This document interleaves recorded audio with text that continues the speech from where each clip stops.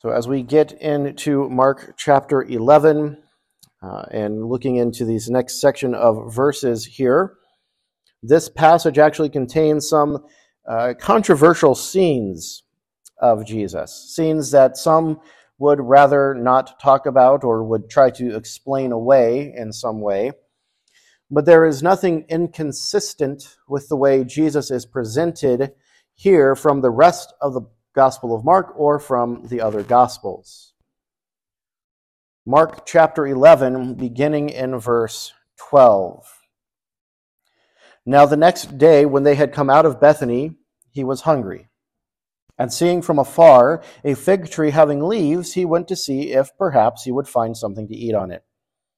When he came to it, he found nothing but leaves, for it was not the season for figs.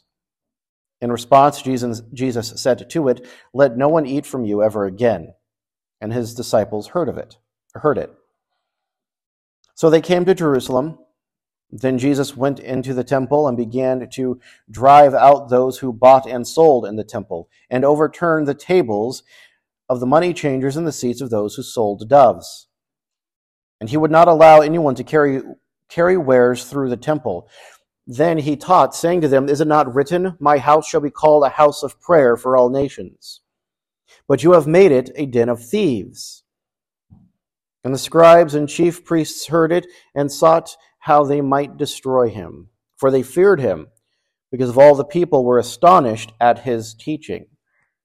When evening had come, he went out of the city. Now in the morning, as they passed by, they saw the fig tree dried up from the roots. And Peter, remembering, said to him, "Rabbi, look, the fig tree which you cursed has withered away." So Jesus answered and said to them, "Have faith in God.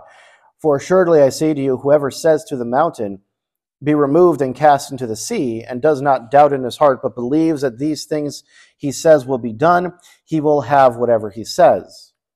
Therefore I say to you, whatever things you ask when you pray, believe that you receive them, and you will have them. And whenever you stand praying, if you have anything against anyone, forgive them, that your Father in heaven may also forgive you your trespasses." Let's bow for a brief word of prayer. Gracious Father, we thank you for this time that we are now able to look into your word. Father, this can be a difficult passage to understand. There's things going on here that's maybe just a little bit deeper than what we just initially read. Help us to see what's going on. Help us to put the pieces together with the rest of Scripture. Open our hearts and minds. Give me the words to use, the correct words to use. Help me not just to rely on my own thoughts and opinions, but to stand on your word. And we pray these things in Christ's name. Amen. So we've got some interesting things going on in here. You can see I've called this a fruitless tree and a failed temple, and you can kind of see why here. But first, we're going to look at this kind of in three sections. If I know I've got a kind of a lot of material, so we may not get through everything today, but that will be all right. We'll get through most of this. A fruitless tree of the nation. Verses 12 to 14 is where we're going to pick up. We're going to look first at verses 12 to 14, and we see a fruitless tree of the nation. We're going to jump right into this in the verse 12. Now the next day when they had come out of Bethany, he was hungry. This is the morning after Jesus' triumphal entry. You'll remember, if you look back into verse 11, and when they came into Jerusalem, he went to the temple, he looked around, and evening had come, and he left and went to Bethany. Well, here in verse 12, we pick up, now the next day. Now the next day, they had come out from Bethany, and he was hungry. They were walking back to Jerusalem from Bethany on their way, getting closer to returning to Jerusalem. And we have this very indicative comment here. Jesus was hungry. This, first of all, this is another definite reminder of the humanity of Jesus. He was hungry. He felt hunger. He needed to have food. He needed sustenance because of the human side of his nature. Now, some have tried to argue that Jesus and the 12 didn't stay with Lazarus and his sisters in Bethany because they certainly would have had some food before heading out for the day. But some sources indicate that the first meal of the day wasn't necessarily taken until more mid-morning, so his hunger may be understandable. So they're on the road back to Jerusalem from Bethany. They're getting closer. Jesus is hungry, and Mark gives us the rest of the scene here in verse 13. And seeing from afar a fig tree having leaves, he goes over to it. At some distance near the side of the road, Jesus sees a fig tree with leaves. And that's somewhat promising. So he approaches it looking for figs. Now, fig trees typically produce leaves right before summer, but after the fruit has developed.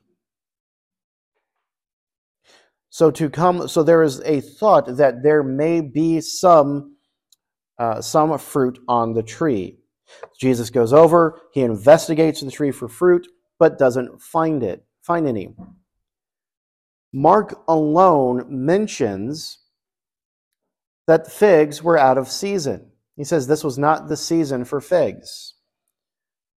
And we can conclude that this may have just been common knowledge in the area, but Mark included it for his readers who weren't necessarily in the area, in the region.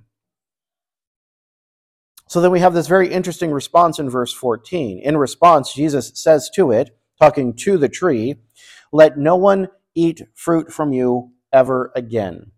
And his disciples heard it. Now, since Jesus didn't find these figs, he pronounces a curse on the tree. He says to the tree, may no one ever eat fruit from you again. And Mark notes that the disciples heard this pronouncement. They had heard it. Okay, so what is going on in these verses?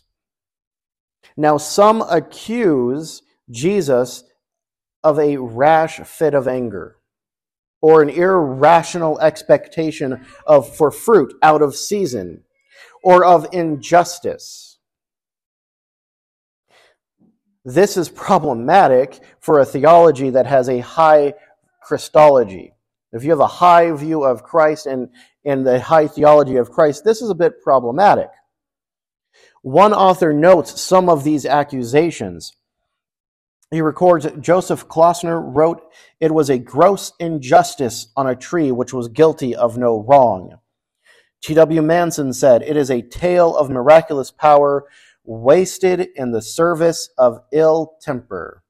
For the supernatural energy employed to blast the unfortunate tree might have been more useful expended in forcing a crop of figs out of season. And as it stands is simply incredible." William Barclay said, "The story does not seem worthy of Jesus. There seems to be a petulance in it."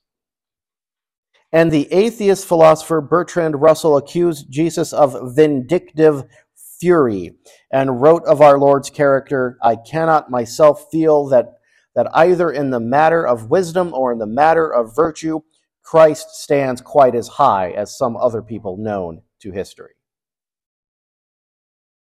These are some of the accusations out there concerning this event. Now, others try to explain the account, assuming Mark misunderstood the timing of the event and misplaced it in his gospel, in his writing. So this comment that the figs were out of season is an error, was erroneous. But this calls in the veracity and the truthfulness of Scripture. Mark's parenthetical statement about the season is a clue to alert the readers to look for something a little bit more symbolic here. There's more than just what we're seeing going on here. This was likely a deliberate symbolic act by Jesus. Nothing in this passage indicates that Jesus lost his temper or good judgment.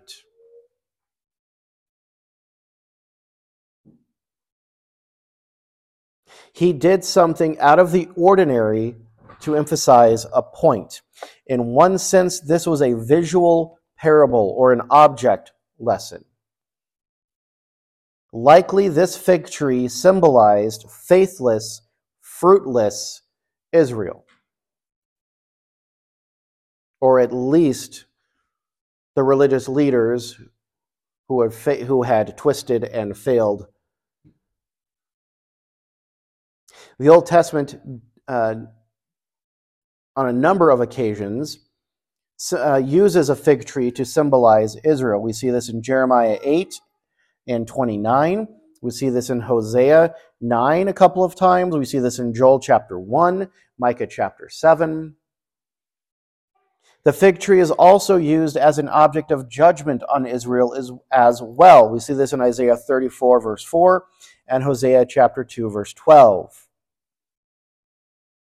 One author suggests that Mark's statement about the season of figs may have been an allusion to Micah chapter 7, verse 1, or Jeremiah 8:13. He comments here, it could mean that at the time Jesus spoke, Israel was not producing the fruit God expected. Israel, like the fig tree, was barren when Jesus came to it. This understanding would ease some of the difficulty. Now, Israel, like this fig tree, full of leaves, looked good. It looked healthy. It looked fruitful. But like the fig tree, there was no fruit.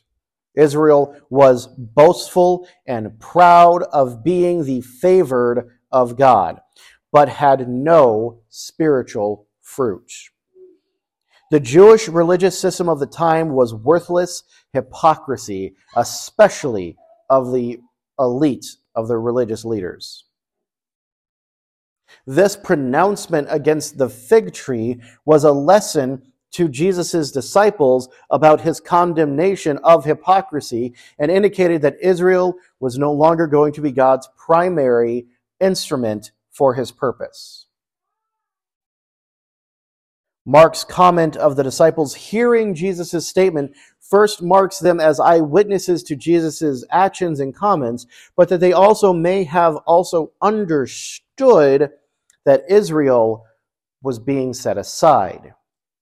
Now, whether they actually put everything together, they may have said, wait, fig tree, and maybe have put some of these things together. Maybe they didn't put these things together until after the resurrection, but they may have started going, wait, you're cursing this fig tree, and call back some of these other prophecies, and that may have put a few things together.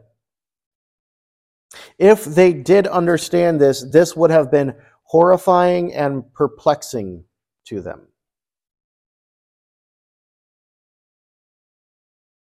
Now, the rest of what goes on with the fig tree picks up down in verse 20, but we're not going to combine everything here. We'll get to that a little bit later.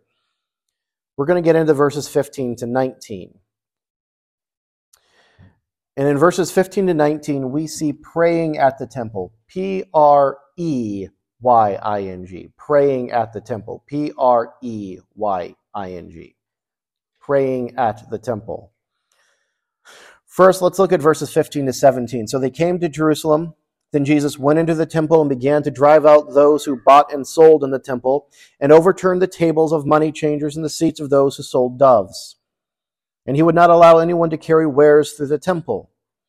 Then he taught, saying to them, is it not written, my house shall be called a house of prayer for all nations, but you have made it a den of thieves. So what do we have here? They've made it to Jerusalem. They have entered the temple complex again. Now this is what's known as the second temple. This was actually a refurbished second temple. This is the temple of Herod. This was built by Herod the Great, mostly. Solomon's temple was destroyed in 586 BC by Babylon, which was replaced with a much smaller, less grand temple following the return from exile, built under Zerubbabel the governor in about 515.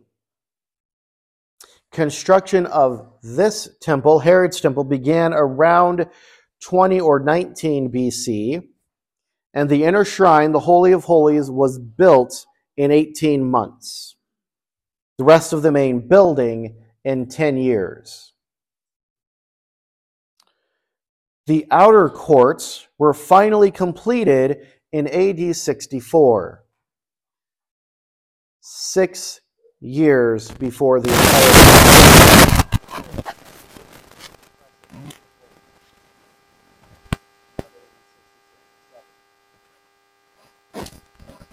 This temple was large and magnificent. It was larger than Solomon's temple. The outer courts were roughly 1,000 feet by 1,600 feet and encompassed about 35 acres. They were surrounded by colonnades and covered porches. The main building was about 350 feet by 575 feet by 150 feet. This is the complex that they were at. They technically were still technically under construction at this time. They were in the temple complex when this so-called cleansing took place. Now the cleansing didn't take place in the temple proper, in the building. It took place in the outer court. It took place in what is called the court of the Gentiles. This didn't take place in the temple proper, or the court of the priests, where the sacrifices were made. It didn't happen in the court of Israel, where Jewish men would congregate. It didn't happen in the court of women, where the Jewish women could come to congregate for services and prayer. It happened in the largest outer court, known as the court of the Gentiles. The only area that Gentiles were allowed.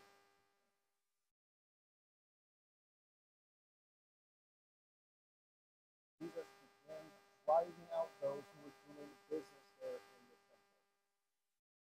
That verb to drive out is the word commonly used for the exorcising or expelling of demons. Jesus was not politely asking them to leave. He was forcing them out. Grabbing them by the scruff of the neck, grabbing them by their back of their belt loops and tossing them out. Get out.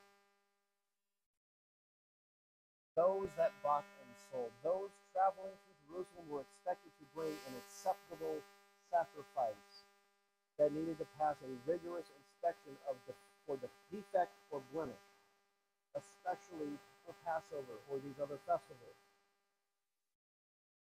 Many chose the convenience of purchasing one upon arriving at Jerusalem from the temple-approved sellers. Now, doves are mentioned specifically, or pigeons, or turtle doves. Pigeons were an acceptable animal for sacrifice in most cases, especially for the poor. If you were to go back to Luke chapter 2, when Joseph and Mary brought the baby Jesus to the temple for the dedication, they brought a pair of doves, because they weren't rolling with it. They weren't rolling in it. They were poor. That was an acceptable sacrifice, and it was one they could afford. However, these sellers, backed by the temple priests, backed by the chief priests, backed by the Sanhedrin, charged a ridiculous markup for these animals. Some estimate the charge was 16 times normal pricing. That's 1,600%. As an example, if we could say that 2 pigeons would normally cost 25 cents for the pair, they now cost $4 for the pair. It's like buying concessions at a major sporting event.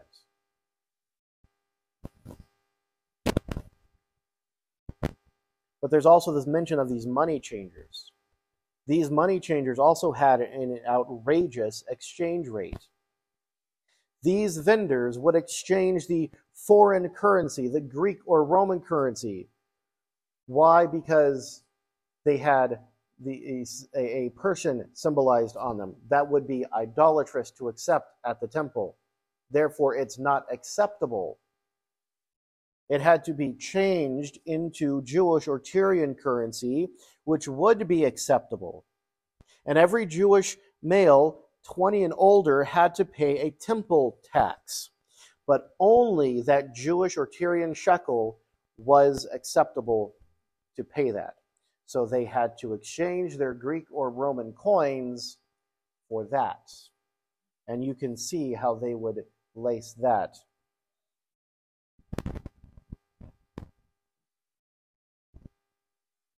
It was kind of confusing to me thinking through this of how the people put up with this when they knew the tax collectors were doing something similar. The tax collectors, yes, were traitors to the nation because they were working for Rome, but they could have been very easily having this massive rate also because they were skimming off. That's why it was a shock to call Matthew. That's why Jesus eating with Zacchaeus was a big thing. But the people were okay with this at the temple.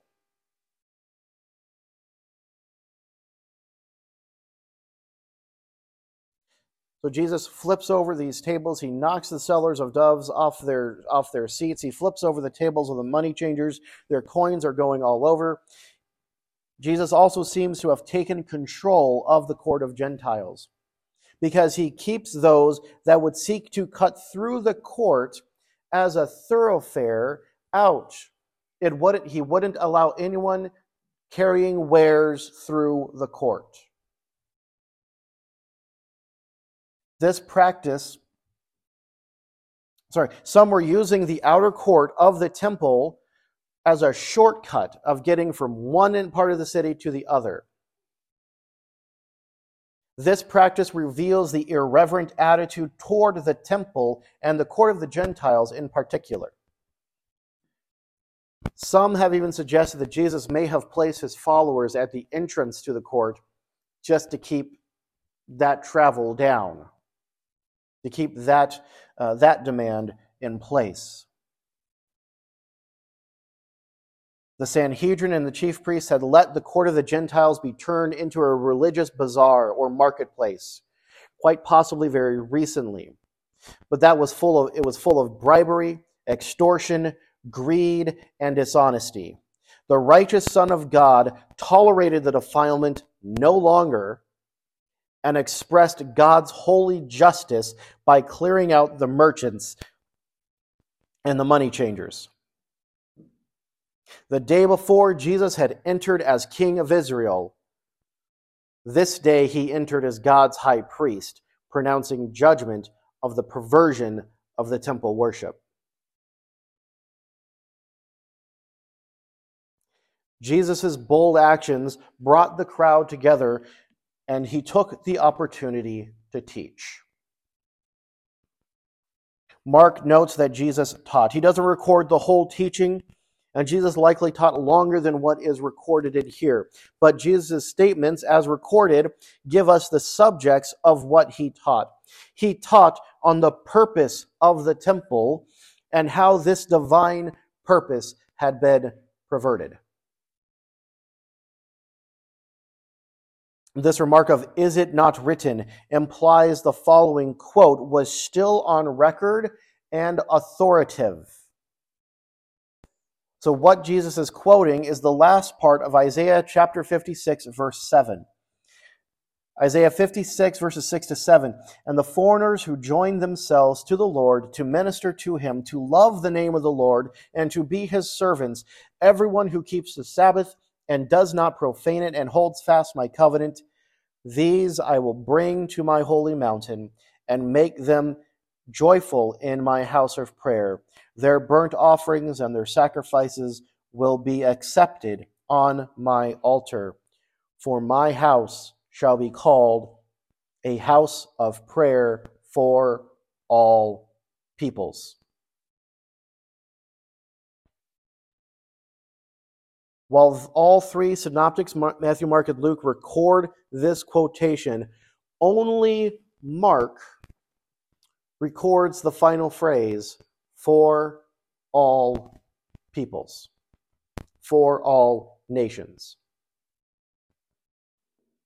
Isaiah's passage records his prediction that Gentiles would have a place among the people of God alongside the Jews in the temple of God.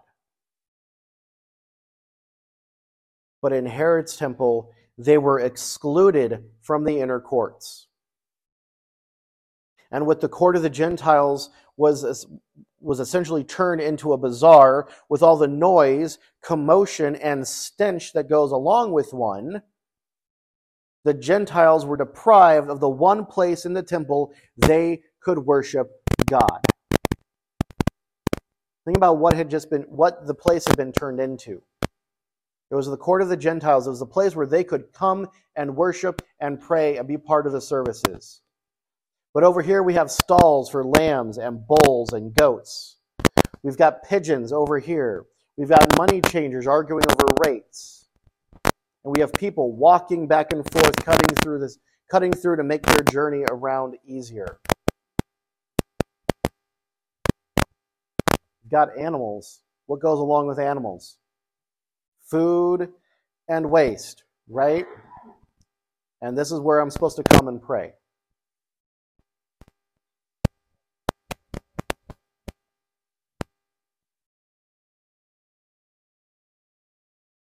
Jesus is clearing out of the merchants literally and symbolically provided a place for the Gentiles in God's temple. But this was not his primary purpose. Jesus also alludes to Jeremiah chapter 7, verse 11, when he says that they had turned it into a den of robbers. Jeremiah 7:11 says, "Has this house, which is called by my name, become a den of robbers in your eyes? Behold, I myself have seen it, declares the Lord." Now, we often think that the phrase den of robbers, den of thieves, is referencing the merchants and the money changers. Right? Because how dare they come and do business in God's house? But the den is where the thieves go to hide, not where they go to steal.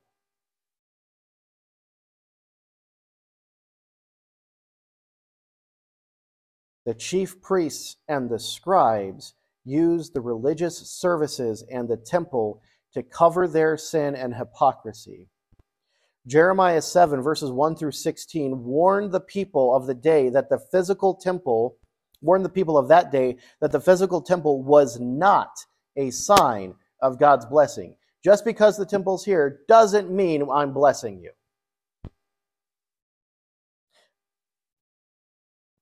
Jeremiah 7, 12 through 15 records God's warning them that he would destroy Solomon's temple like he destroyed the shrine or the tabernacle in Shiloh.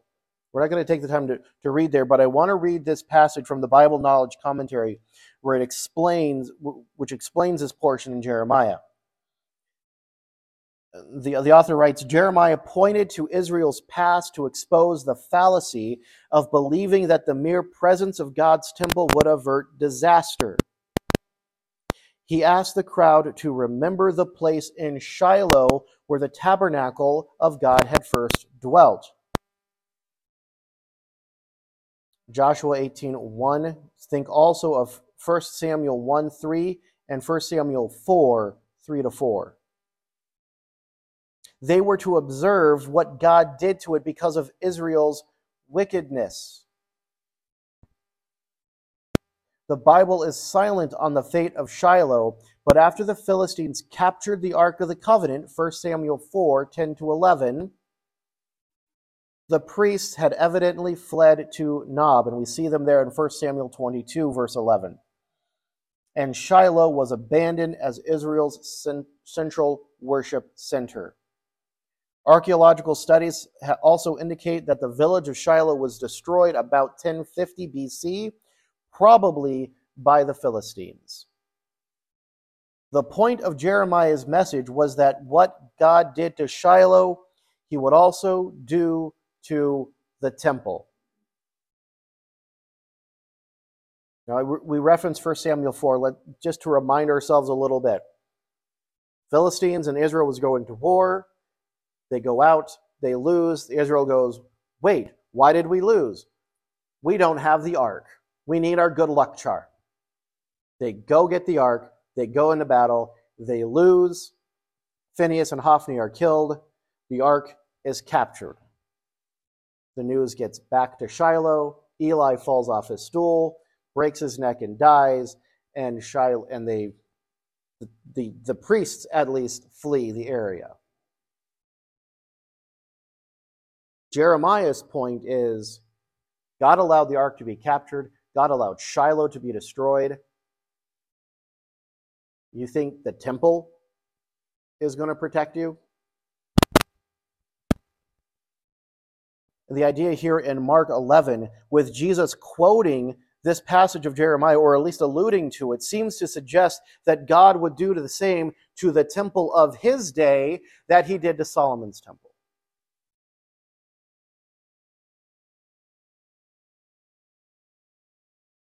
Continuing on in verse 18, and the scribes and chief priests heard it and sought how they might destroy him, for they feared him, because of all of the people were astonished at his teaching. When evening had come, he went out of the city. All this commotion and teaching certainly got the attention of the people and the religious leaders. The chief priests and scribes had become a threat to their way of life.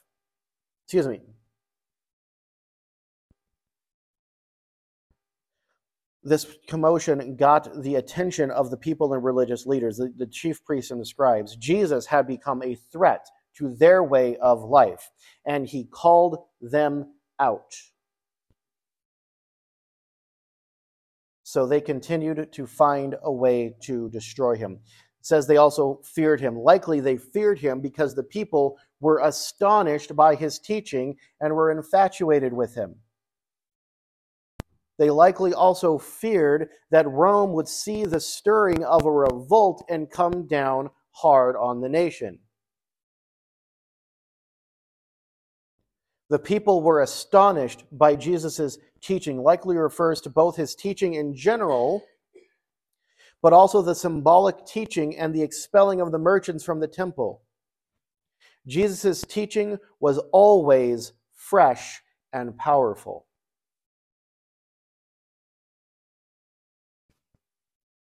It appears in this passage that Jesus remained in control of the court of the Gentiles until the coming of evening. At least this one day, or at least maybe the afternoon, at least this one section, this time of that time, the court of the Gentiles was returned to what it should have been, the one place in the temple where they would have been welcomed to pray and worship. So what is going on with everything that we've just looked through? Well, it was commonly thought that Messiah would come and purge the Gentiles from the temple. But Jesus came and cleansed the temple for Gentiles. Instead of being the light to the nations, instead of doing missionary work, if we can borrow that phrase, the established Judaism of works and tradition obscured what God had intended, what the temple was representing. They obscured God. The Jews viewed the temple as a guarantee of security from God no matter what they did. And as long as they participated in the rituals of the Mosaic Law and the traditional teaching, they thought they were assured acceptance by God. and many thought that Jews alone were acceptable to God. Warren Wiersbe wrote, "This religious market was set up in the court of the Gentiles, the one place where the Jews should have been busy doing serious missionary work.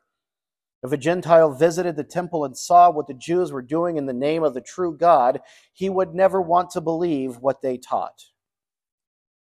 The Jews might not have permitted idols of wood and stone in their temple, but there were idols there just the same. The court of the Gentiles should have been a place of praying, P-R-A-Y-I-N-G, but instead it was a place of praying, P-R-E-Y-I-N-G, a place of praying and paying." Now, I mentioned before that reforming the temple to a proper place of worship and prayer was not Jesus' primary purpose. I think he was coming to show it was being abolished. It was coming under judgment. Like the cursing of the fig tree, this was a symbolic act, a visual parable that denounced the sin of the religious leaders and of the nation. Jesus, God's high priest, showed in a deliberate visual action that Israel was being set aside.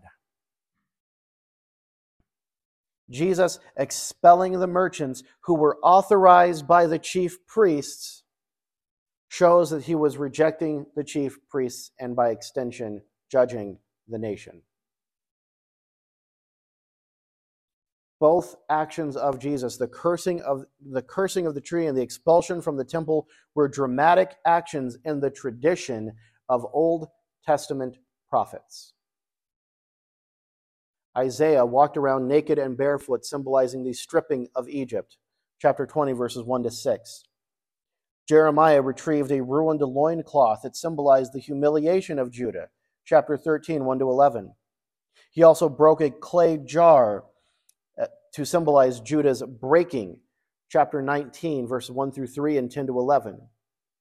He also wore a yoke around his neck, symbolizing the enslavement to the king of Babylon, chapter 27, 1 to 5, and chapter 28, 10 to 17. We could also add Hosea's marrying of a prostitute, symbolizing the nation's unfaithfulness to God and God's faithful love and honoring of the covenant. Jesus' actions here were no different, no stranger than any of these things that the prophets of the Old Testament had done. There was more going on than what was just meeting the eye. The temple was no longer the place to come to God, to find God's presence. Jesus referred to his body as a temple in John 2:19. Jesus told the Samaritan woman that soon God, who was spirit, would be worshipped in spirit and in truth, for the Father was seeking such people. John 4:21 to 24. He very specifically tells her a time is coming that worship in Jerusalem or on this mountain, the mountain there in Samaria, would not be where worship would be doing. You'd be worshiping in spirit and in truth. Paul reminds the Corinthian believers that the church, and by extension every believer, is the temple of God. 1 Corinthians 3:16 to 17 and chapter 6, verses 19 to 20.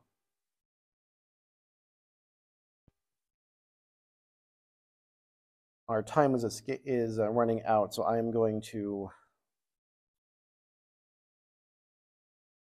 move ahead.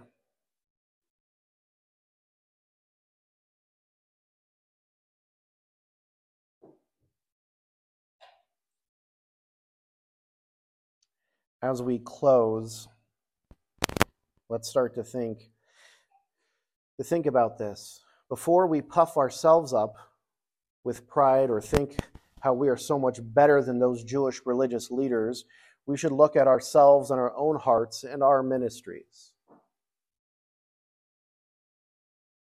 Warren Wiersbe gave some good questions that we should ask in consideration of this. Do the outsiders in our community think of our church buildings as houses of prayer? Are all nations welcomed there? Do we as church members flee to church on Sundays in an attempt to cover up our sins? Do we go to church in order to maintain our reputation or to worship and glorify God? If the Lord Jesus were to show up in our house of worship, what changes would he make?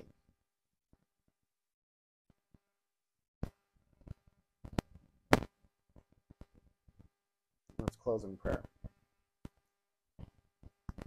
Father, we thank you for the reminder and the truth that we have in this passage. And though it can be a difficult passage to look at, to understand what is quite going on, Father, I think we have started that and we've gotten a better understanding here.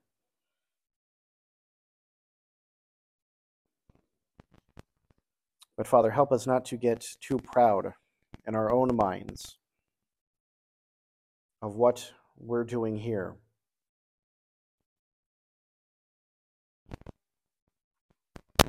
Or how our church or association of churches are doing. We can become blinded to our own sin and pride. Help us to keep things in perspective. And as we read this morning, as Paul warned the Romans, we can't let things build up too much. We can't think of ourselves too much. Because though you removed Israel from the plan for right now, they will be grafted in. And if we can be grafted in, we can be grafted out.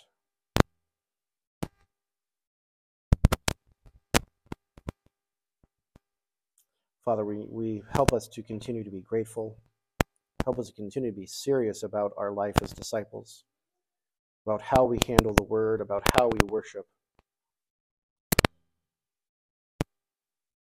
But help us to keep the main things, and not let secondary or third things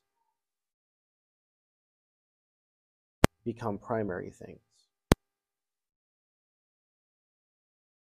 Give us a heart for all nations. Give us a heart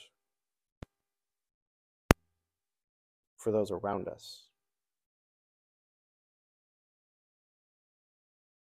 so that we can continue to do the work that you have called us to, that we can work out the commission that you have given to us. We pray these things, Father, in the name of your Son and our Savior, Jesus Christ. Amen.